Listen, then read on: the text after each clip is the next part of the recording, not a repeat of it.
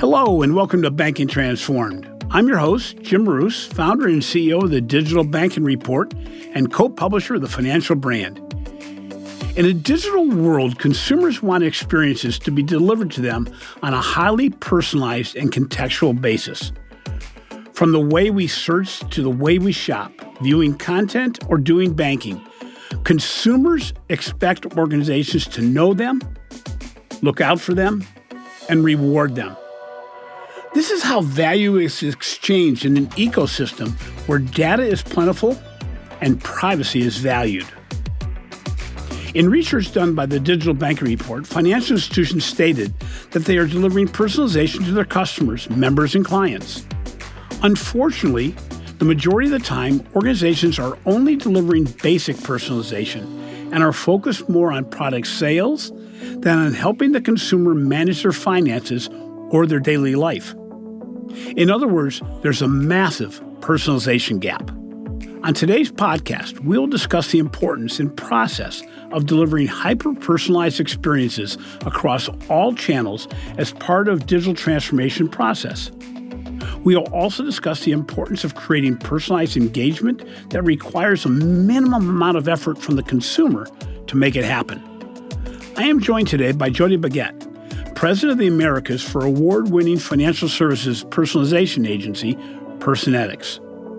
Jody's an industry veteran, having previously been a partner at McKinsey & Company and also working at U.S. Bank, Wells Fargo, and Providian.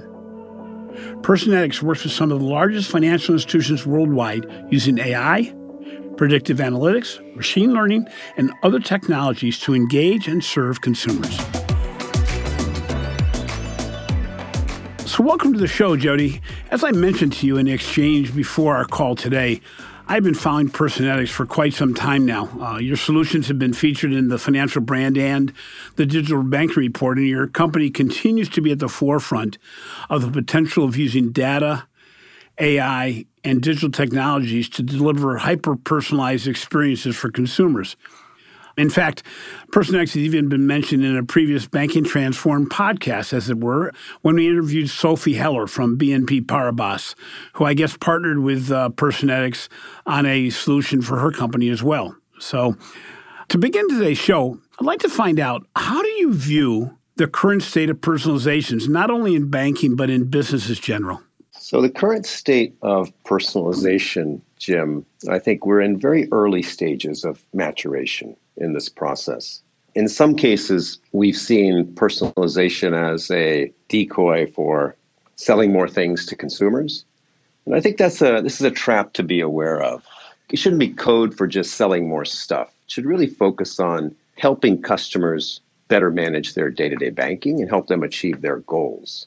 So personalization is much more about helping customers become aware of what's important to them and what action to take. With that in mind, I read a recent Forrester study that I think is actually offered through your company's website, that they actually believe that personalization in banking is way too narrowly applied. It really lacks customer value. It creates some awkward interactions and normally lacks the understanding of a customer's context, which I think is very important. They go on to say that while there are many efforts to, so to speak, know the customer, most efforts, as you mentioned, are more focused on just selling more shit. But overall, when you look at this, what damage does that do to the customer relationship if really the consumer feels that the personalization the bank says it has, or credit union or any organization says they have, is really pretty easily perceived as being out for the company's good rather than the consumers? Right. And that's usually pretty transparent for customers to see through as well, when personalization is essentially a set of offers for a customer. We know that customers have much broader needs and expectations from their banks in terms of helping them manage their day-to-day banking. So we believe that personalization should really be founded on a deep understanding of the customer's individual behaviors and their financial transactions. And then using that to identify what kind of insight and advice should I give to this customer at this point in time. So they perceive it to be improving their day-to-day banking, the way they manage their day-to-day banking. And that goes far beyond offers. It covers a gamut of different kinds of interactions that are really useful for customers. Things around monitoring their transactions, helping them understand when they may have cash flow issues, helping them when they can better save. So a subset of those do lend themselves to, when we talk about advice, you can think about advice as actions and offers, but only a subset lend themselves to that. And a broader personalization strategy should really be based on a foundation of a deep understanding of the customer's financial transactions and their cash flow behavior. So really what you're saying is the consumer now, they don't see personalization as simply getting their address right in the direct mail piece or referencing the fact that they have a retirement plan. You're really looking at this as a much deeper understanding from the consumer's basis that they say, geez, you really do know me and you're actually working on my behalf, correct? Yeah. In fact, in some ways, the more things change, the more they stay the same as well. So there's been so many changes around how customers interact. 40% of customers are now active in mobile on a monthly basis, and a much higher number in terms of millennials as well. We see growing percentage of sales that are done through the digital channels. But we believe that it does come back to some of the fundamentals, some of the most salient expectations that customers have, which is simply to know me, to value me, and to inform me or advise me. While seemingly rather innocuous, it's very challenging to execute on these very fundamental expectations that customers have.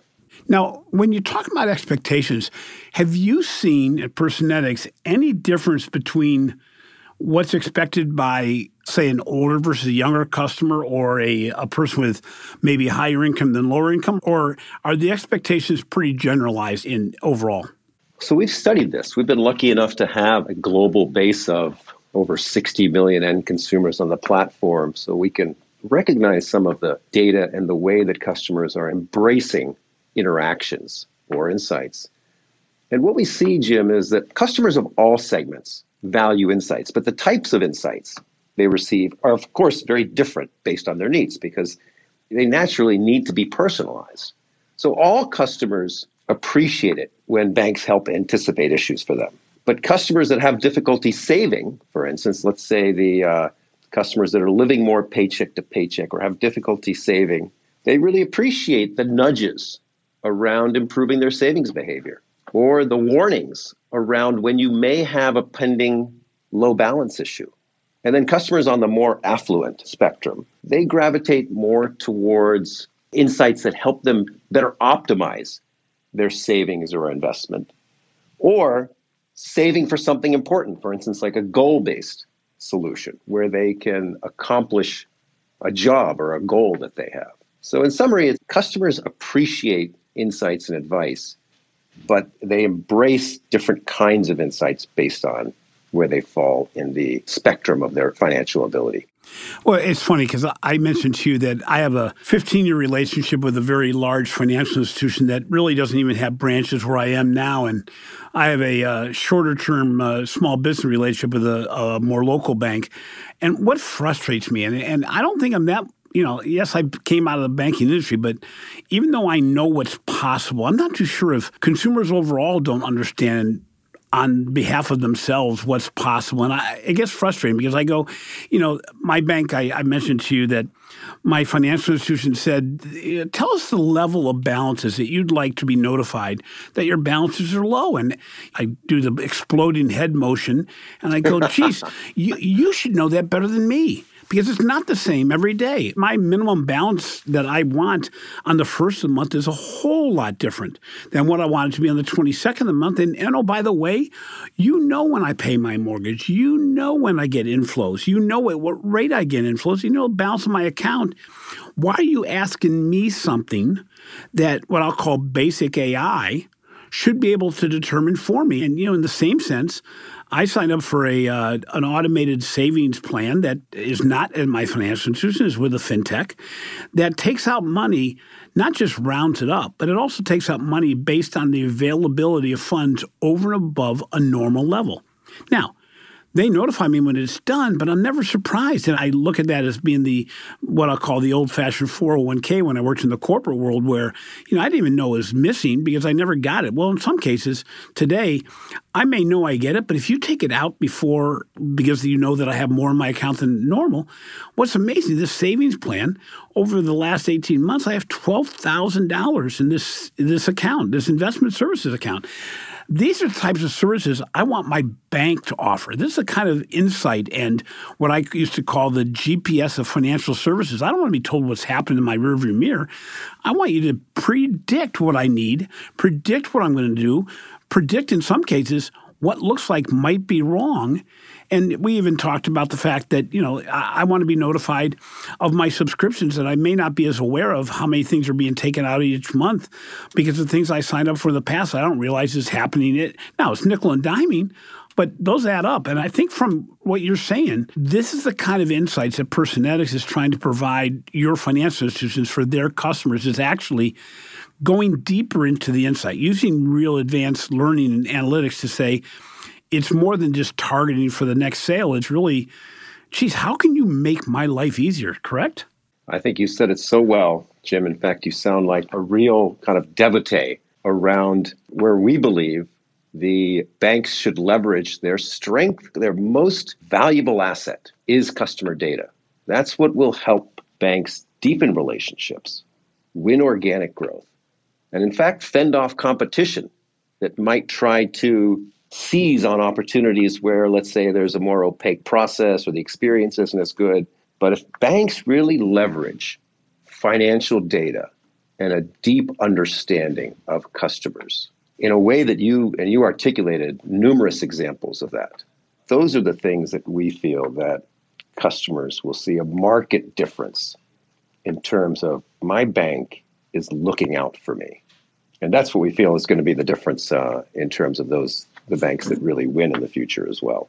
Yeah, so what are some of the failures that you've seen in the financial services industry that your company is trying to address? What are some of the stumbling blocks that organizations have?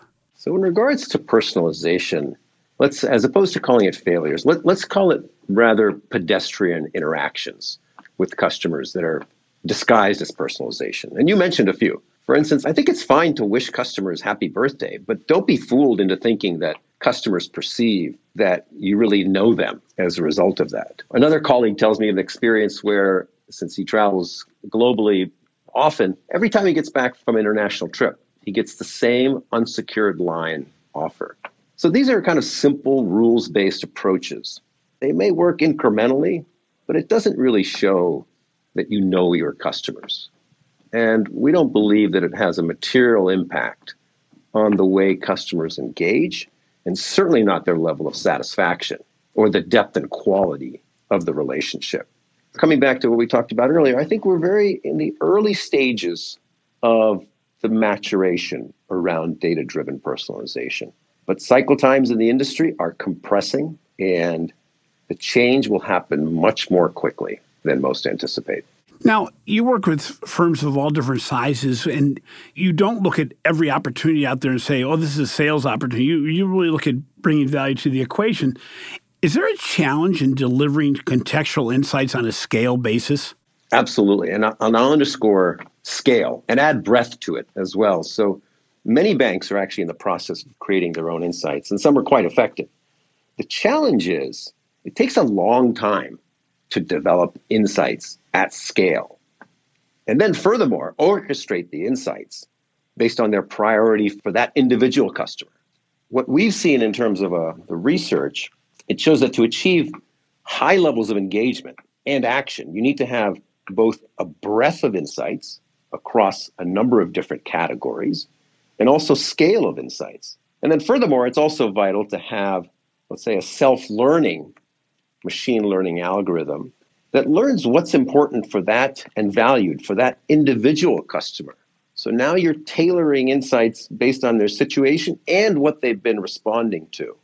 So you can see how something seemingly, let's say, relatively simple, saying, can I develop a few insights, turns into a much more complex undertaking when you address the scale, the breadth, and the orchestration of insights and advice. which are the things that really drive the business impact that banks desire.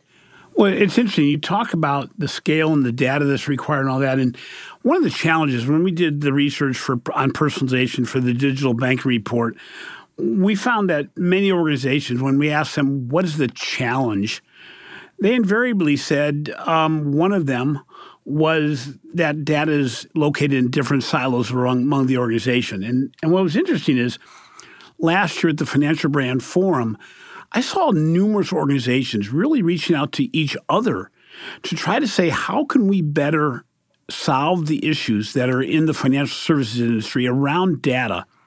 How can we maybe work with old technology, old back office systems, old database silos to still bring modern solutions?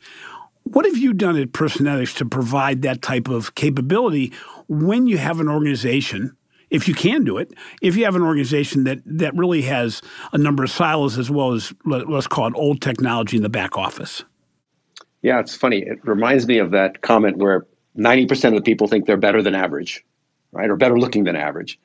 It's the opposite, actually, when it comes to data. So the common refrain we hear is that 90% of the banks think their data is worse than average. So this is actually, it's a significant issue in terms of data quality, data silos, lack of analytics talent. That's the common refrain that we hear. However, to the industry's credit, the situation is really much improved over the last few years. Many banks have created data lakes, and there's solutions available to make it much easier to access and retrieve data as well. But our premise, Jim, is that you don't need a complete and a massive data transformation effort to deliver business value. Leverage the data and the environment that you have today to start delivering effective use cases and business impact. Then prioritize the data assets moving forward based on what will deliver further value, and then address the data transformation and the business use cases in parallel. We think this is the most effective way to continue to evolve the efficacy of the data environment while delivering the kind of business momentum and impact and customer value that you really need to keep the CFO happy. So with that in mind, when you're working with organizations, and if you're working on the other side of the desk as a financial institution, what have you seen to be some really good applications of data that go what I call beyond the basics with consumers that your clients have really liked that you can deliver? So I think that many customers are, we talked about the expectations of knowing me. And as we said before, it's all based on a foundational understanding of customer data. So some of the more, let's say, obvious opportunities are for banks to recognize when there's an issue around the customer account. So for instance, if they've had a duplicate transaction charge with a merchant that they typically don't have a duplicate transaction charge with, onboarding insights to help customers better manage and utilize their account today, and then evolving to, let's say, more sophisticated approaches in terms of understanding the cash flows well enough to identify how much a customer can save at any given point in time. Because you have a deep understanding of not just their historical data and their current situation, but even their scheduled, their recurring activity, and their patterned activity. And then one of the insights that we've seen particularly useful and embraced by customers is helping them avoid penalty fees. So banks have the data to help customers better anticipate when they may have low balance issue or negative balance issue. And we strongly believe that the value that is generated in terms of the customer satisfaction and the ability to offer alternative solutions far outweighs the penalty fees that banks may get as a result of the customer going negative. So this is it's a continuum, but it's important to be able to deliver the more common or simple insights, which customers highly value, all the way to the more sophisticated ones, which are really based on, let's say, more sophisticated modeling, but can have an even more material impact in terms of how effective customers are in managing their finances. So what do you see as the role or the need for using what I call outside data, maybe social media information, maybe credit bureau information, anything from the outside that can be brought in? How important is that type of data as you look at delivering a really good customer solution for a financial institution? Yes, many banks do ask us about that and are looking at that as well. With the marketing ecosystem that's available today, we see a lot of banks, of course, optimizing for how customers are interacting with the website or the mobile app in terms of what kinds of solutions are they looking for, and then tailoring the experience appropriately. Our premise, though, Jim, is that there's so much value just in the data the bank has today in terms of the transaction activity, the financial transaction activity.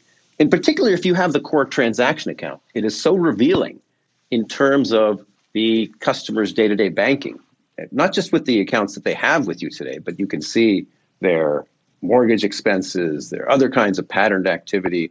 So there's tremendous value in just focusing on, initially, as part of an initial phase, on the data that the bank has available within its own premises. But a future evolution here, we feel will be really valuable to incorporate selective external data. You mentioned one, having a view of the customer's credit score and credit bureau data can be another really useful and attractive input and be consumed as part of delivering a valuable insight to a customer. Having the ability to connect insights, of course, with your offer engine is, we believe, really critical because it'll change the way that banks deliver offers and interact with consumers. Intuitively it makes sense, and also empirically, what we see is higher conversion rates when solutions and offers are presented within the context of an insight. So start with the data that you have today, but look selectively at some of these additional data inputs, starting with really valuable things like bureau data, of course, offer data, connecting it with the behavioral and browsing data. And there's potentially future use cases around other information as well. But I'd start with the ones where there's proven value, and there's so much more. It's such fertile ground right now that it's worth investing almost all your efforts to do that really well.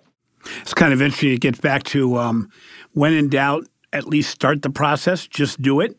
And then take the easy victories, the low-hanging fruit, as it were. Yeah. Because there's such an upside in the financial services industry, given the fact that we don't do it very well. I've had Don Peppers, who wrote the book One-to-One Future, on the show, and that book is 25 years old. It was talking about building customized solutions and customized communications around each individual customer. And you go, geez, I'm sorry, that was the beginning of my marketing career, and I was in the direct marketing, direct mail business for a long time, and we don't even get that right very often. And the problem is, when you look at trust and the importance of trust, this is one of the areas that you can either succeed or fail on the trust factor based on how well you personalize communication or how poorly you do that, isn't it?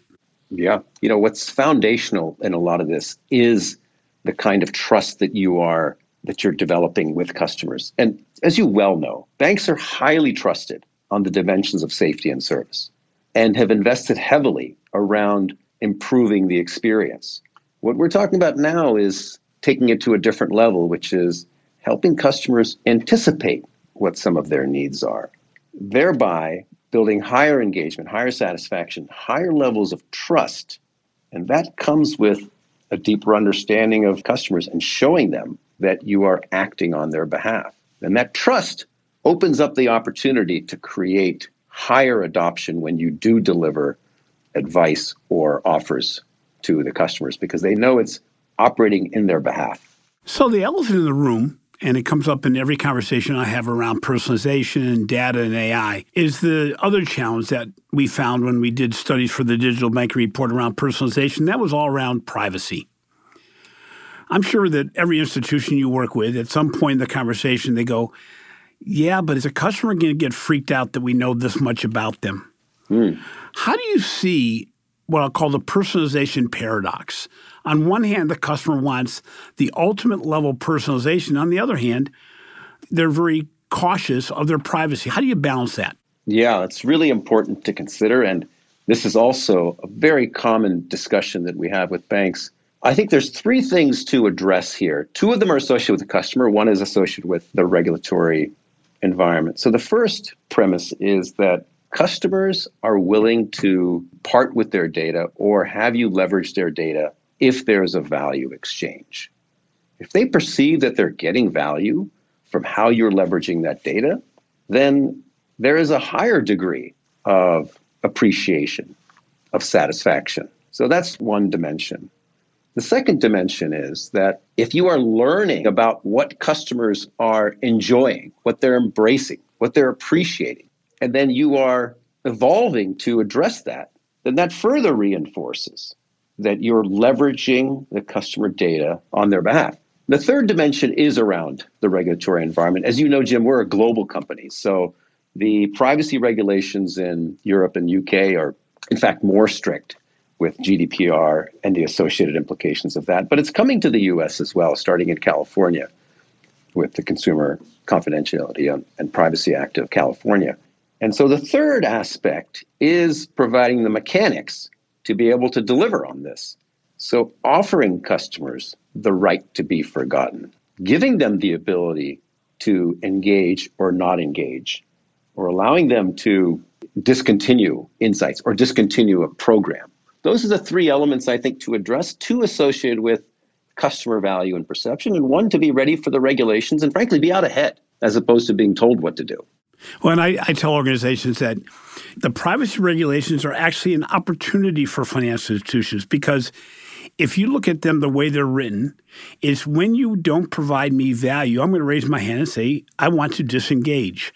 The way to keep consumers engaged is to provide them a value. And I use the example of Amazon all the time, going, who would have thought that even after all big organizations offered free shipping, and even after Amazon increased the cost of Amazon Prime, virtually 80% of the marketplace is signed up for Amazon Prime at $120 a year for the right to shop. And I don't think there's any better example in a digital economy, in a digital ecosystem, than Amazon to say the value of a digital relationship in today's economy is the ability to use data to make my life easier, but more importantly, to show me subtly or very overtly that you know me, that you're going to look out for me, and you're going to reward me. And I think, you said it very well, where you just say, the way to avoid the sheriff is to do it right the first time. And at least do the basics right, because the bar is set pretty low. Research we've done say the consumers don't have a problem with sharing their data, but as you said, as long as value is transferred.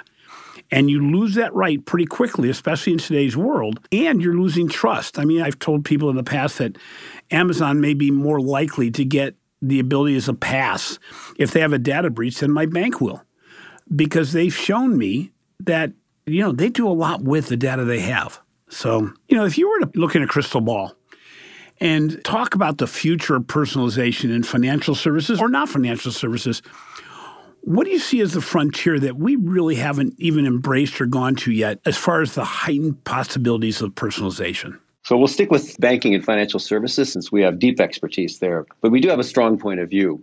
And what's exciting is we talk about insights, personalized insights, and how innovative it is and how fertile it is in terms of the opportunity to engage customers in a different way. But we believe that this will become table stakes. And we think it'll happen very quickly. So my prediction, Jim, is by the end of 2022, so 2.5 years from now, leading banks will have delivered the solution, others will follow, and customers will expect it from their banks. And this is banks of all sizes. Customers will expect basic insights on improving the way they manage their day-to-day banking across the different kinds of categories that we mentioned. And that will become table stakes and status quo. So to differentiate, we feel that banks really need to climb, let's say, the value hierarchy and focus on more prescriptive and proactive advice. As we said, kind of connecting with their offer engine. So insights and offers are delivered more seamlessly. So that's one. The second trend that we see is delivering these curated insights and advice to the assisted channel. We still see untapped power in terms of leveraging the strength of the digital channel and the assisted or the banker channel, connecting the interaction points that customers have and the moments of truth they have, which is mostly on the digital channel, with the empathy and guidance that can be delivered uniquely through the banker channel and bringing these insights and advice in a curated way to the banker channel. So that's the second. And then the third is the growing trend and acceptance around this aspect of what we call automated finance. We call it self-driving finance. But knowing customers so well and having the strength in brand and the trust in the algorithm so that you can save, invest, or pay down debt on their behalf. And you gave an example of this earlier. We're seeing banks do this today, starting with savings. Soon we will see banks doing it with savings plus investing. And we think this is a really important trajectory and a trend that we're seeing, and I think it'll accelerate, which is acting on behalf of your customers to save, invest, or pay down debt. You know, it's interesting. As a wrap-up, you really do hit a major point, which says sometimes the value proposition is going to initially look like it's a financial negative for the financial institution. But overall, the consumer's going to see through it, and you'll probably surprise and delight them to say, wait, you help me avoid a fee, or you help me lower the cost of funds, or you maybe increase the value of the savings account proactively and told me there's an opportunity to do better. My relationship will grow based on that type of interaction.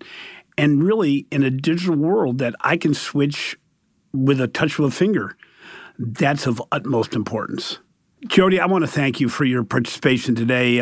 As I said, I'm a big fan of Personetics and what you've been trying to achieve. I think you've made great headways in the marketplace. And, you know, I really appreciate you taking some time today to talk about really the importance of personalization as it relates to the digital transformation journey that financial institutions and actually all organizations are being charged with right now. So, again, I appreciate you being on the show today. Jim, it was a real pleasure, and I appreciate you being a real enthusiast as well. Thank you very much. Have a great day.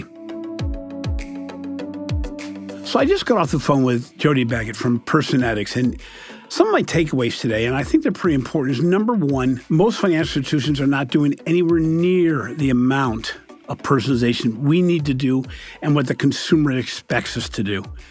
Jody brought up a lot of examples of how easy it can be to take data that's currently available and use it for a better customer experience. A customer experience that the consumer is expecting, not just based on what other organizations in the marketplace are offering, but even based on what better financial institutions or bigger or different financial institutions are offering. So that's number one. Number two, we've got to avoid the excuses of not having data all in one place or not having it where we're getting concerned about privacy regulations.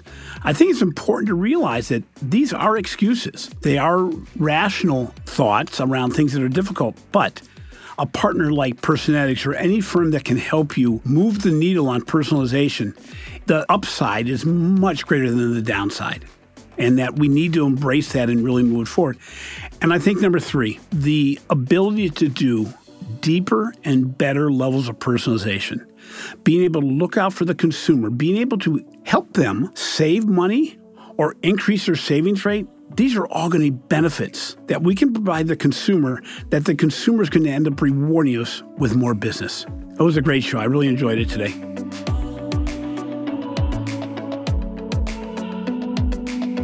Thanks for listening to Banking Transformed, rated as a top 10 banking podcast.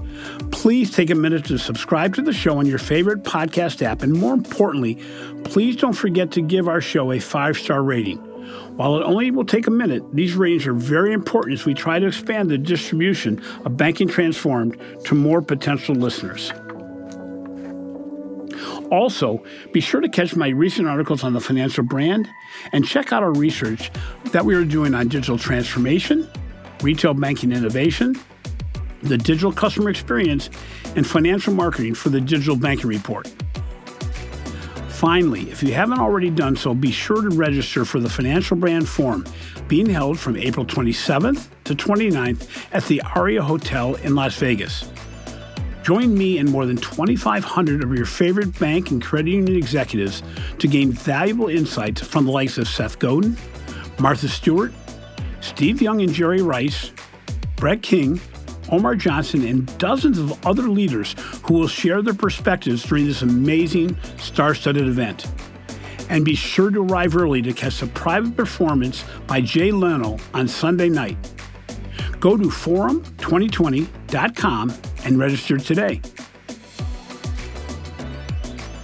This has been a production of Evergreen Podcast. A special thank you to our producer, Leah Blombrake, and audio engineers Sean Rule Hoffman and Eric Coltnow. I'm your host, Jim Roos. Until next time, have a great week.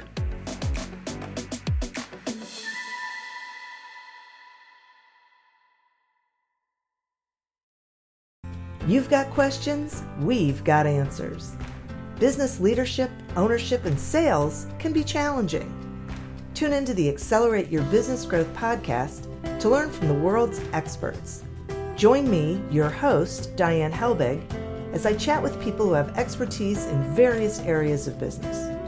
You'll enjoy the lively conversations that are focused on providing you with the ideas, tips, and suggestions you need to realize greater success.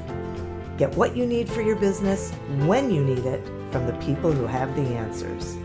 Accelerate Your Business Growth is part of the Evergreen Podcast Network and is available on Apple, Spotify, or wherever you listen to your favorite podcast.